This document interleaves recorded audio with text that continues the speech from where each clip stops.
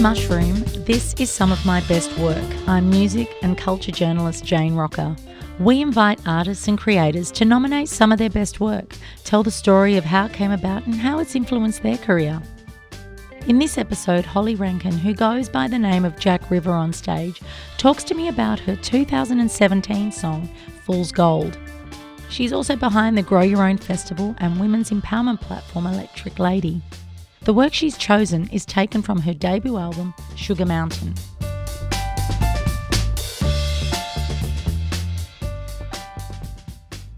I had been, feeling in a bit of a rut. I'd gone through some different management struggles and it had taken, around 5 years of hustling to kind of get where I was with my label deal.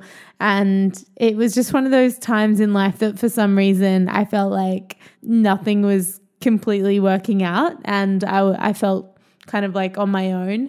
I went to the States, but I was staying in my now manager's apartment she had at the time. They very kindly lent it to me for a couple of weeks. So I was staying alone in an apartment in the Lower East Side. I think one day I was just feeling really down and got outside and went for a walk and just had this epiphany that a lot of the things in my life that I was chasing potentially weren't for me. Like maybe I was the problem and I was my perspective was out. She'd been active as an artist for a little while, but it was while taking a walk that she had the epiphany. A lot of things changed in her life that she was chasing and that maybe weren't for her. Fool's Gold was born out of that time. I was walking around the Lower East Side and saw a bar called Fool's Gold. And that line in the chorus just floated into my head. Actually, this metaphor that, fool's gold looks so shiny and easy on the eyes, but it's not real gold. From there, I just kept walking and kind of writing this song in my head. The chorus was starting to develop in my head. I was like, okay, this is an awesome idea. I'm just going to keep walking and plotting out what a verse could be. So I was literally just walking without anything. And then I walked past a little shop. It was like a florist and I just saw these 2 stars in a packet. I just thought, maybe I was again because this situation in my life was career and also love life and just feeling really stuck generally. And I saw these 2 little stars in a packet and I just remember thinking how romantic is the idea of 2 stars, stars are these giant galactic faraway things and here they are, humans turn them into a 2-dimensional object and put them in a plastic packet, and how we construe big magical things into just shitty little plastic kind of objects for our human world and our little brains and stuff. These random little stars in a packet spoke to me in am I trying to put this big feeling of love, this huge universal galactic amazing feeling, am I condensing it down to a shitty little packet and chasing a potential shitty plastic star in a plastic packet? But that's kind of going deep as we're meant to right now. But I just thought, our stars came in a packet of 2. So I was potentially seeing this person in my life as a star in a packet, not the kind of big galactic star that I could have in my life. Were you the kind of person that was I really want this person to like me, or would you just say, I'll just accept that for what it is and keep going? I think I am hyper imaginative, or at least really was, as we all are in our late teens and early 20s. And that's a power that I needed to keep alive for music, and I have. But that definitely that hyper imaginative, hyper belief in a dream like crossed into my love life for sure. And so I was definitely one to kind of keep believing and keep hanging on. And I also know that people have had that with me, and that's where the second verse kind of flips it.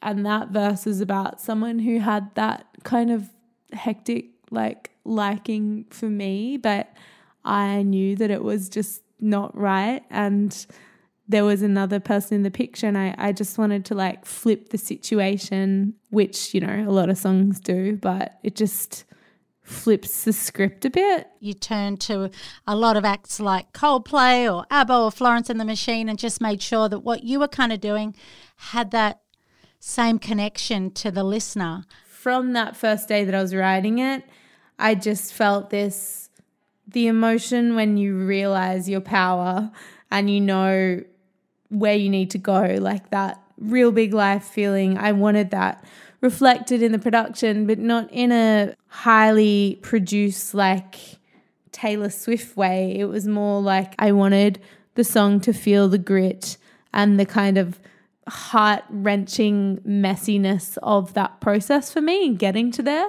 So for me, that meant 20 stacks of guitars and all different kinds of guitars, acoustics, 12 strings, different kinds of electrics, all doing the same thing. And then a driving beat that symbolizes pushing forward relentlessly, one after the other. It's just like a kick, clap, and all of this kind of noise, moving with the feeling. And like anyone would do, I wanted to test that song against songs that made me feel like that from the world's best artists and push myself to make the sound in the chorus as loud and gritty as I could.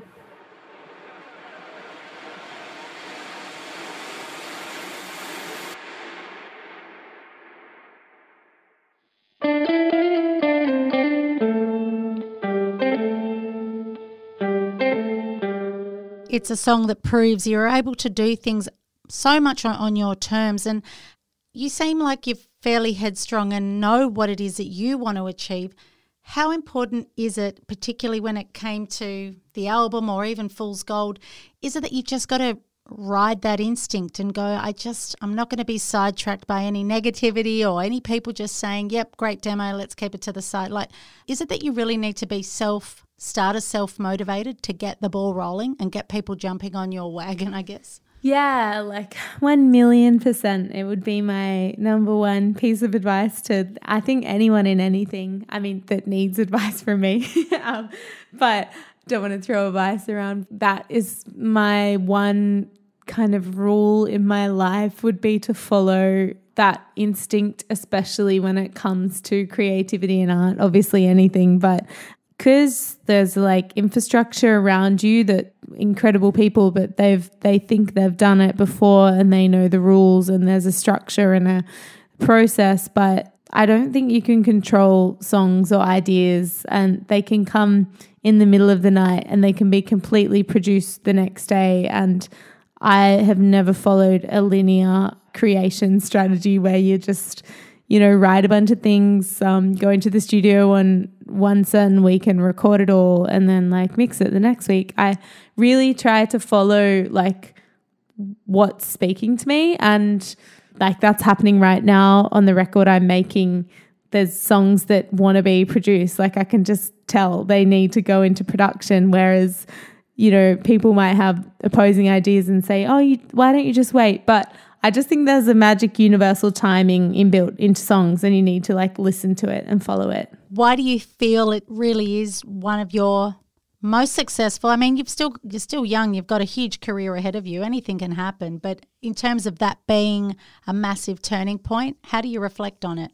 This song I wrote for myself. I really genuinely needed to figure this out in my life, and figuring out for myself on that day that for many months I was looking in the wrong direction and I had the wrong perspective. I genuinely needed to write this song as mental medicine for myself. And I think songs like that, if they resonate with you so much, they're going to resonate with other people. And this song feels like a genuine turning point, even in the way I recorded it, which is like usually you kind of come with a demo and you show your label and they're like, hold off until you're recording your album, or like there's these kind of unspoken rules. But this song I just knew had to be born. So I brought it home and I paid for the production myself, and I just got it done because I needed to do it. And that drive is like an indication of the magic in the song, I think. When you had nailed Fool's Gold, who was the first person that actually heard it?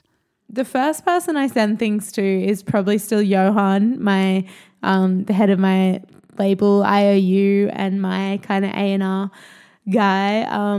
But, you know, really he's just a really good friend, and he knows my vision and he knows my mind and my imagination. Like when I send him something, he'll get it or he won't, and it's usually completely on point with where I need to go. So I'm usually pretty excited to send him something and be like, we're going somewhere, we got it.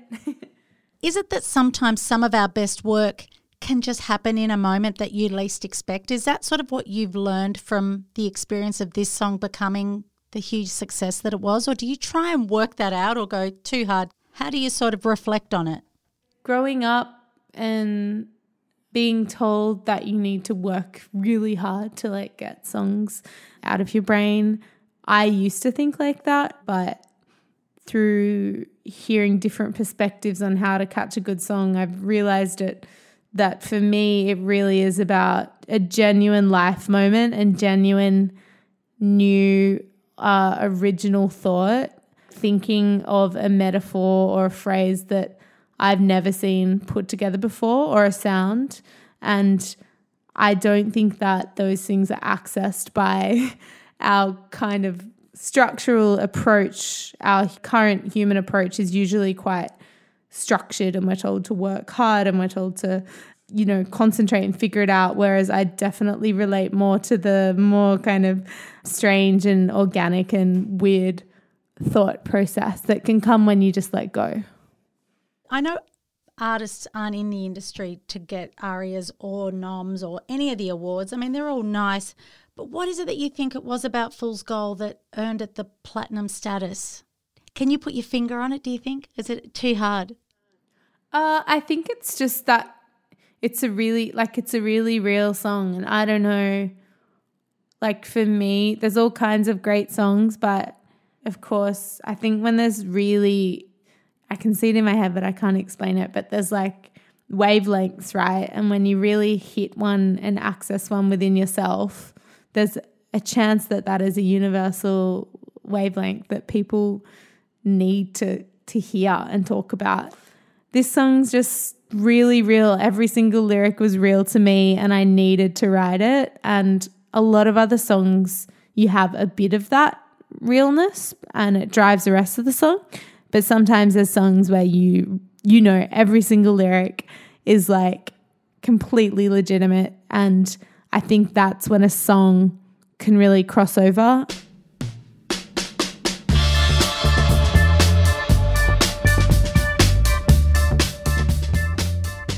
Check out jackrivermusic.com or find more info in the episode notes where you're listening now.